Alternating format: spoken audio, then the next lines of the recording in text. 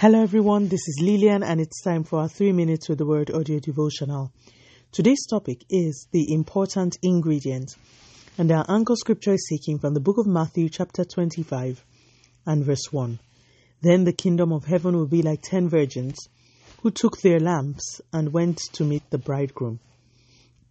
We've spent some time speaking about light and the importance of contending for it in our lives.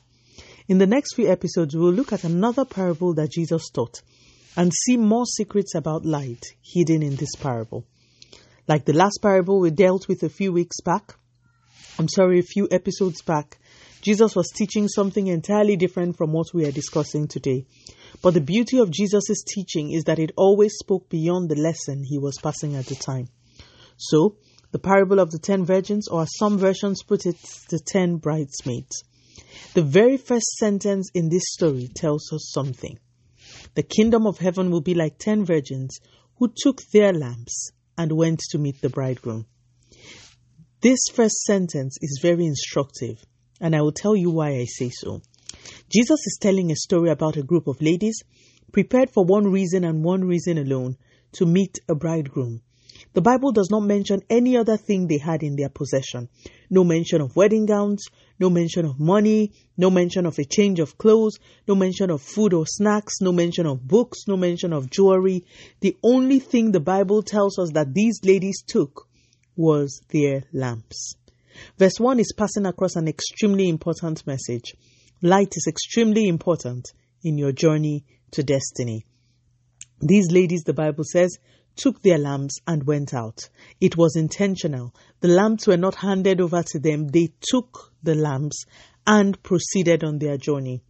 Today, what I want you to meditate on is 1, the fact that the only ingredient that was mentioned as being in their possession was light. 2, these ladies intentionally took their lamps, so they understood the importance of contending for light.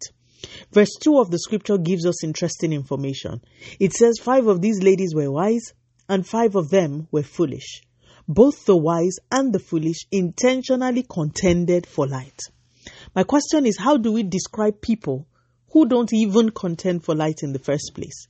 If people who contended for light were still called foolish, I shudder to think of the description in the spirit of those who do not even bother to search for light.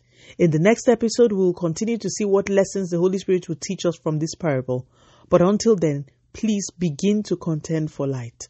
Do not leave your lamp behind on your journey of destiny. Let us pray. Father, in the name of Jesus, thank you so much for your word. Lord, our prayer for this whole month is single: light. Please, Lord, light. Continue to take all the glory, Almighty God. In Jesus' mighty name, we have prayed. Speak to you again soon. If you are blessed, please drop me a line on audiodevotional@yahoo.com or on our website at www.3minutesaudiodevotional.com. You could also follow us on Facebook, Instagram, YouTube, and Twitter at 3 Minutes Audio Devotional. Remember, wrapped up in God's Word is all you need for your change to come. Love you and bye.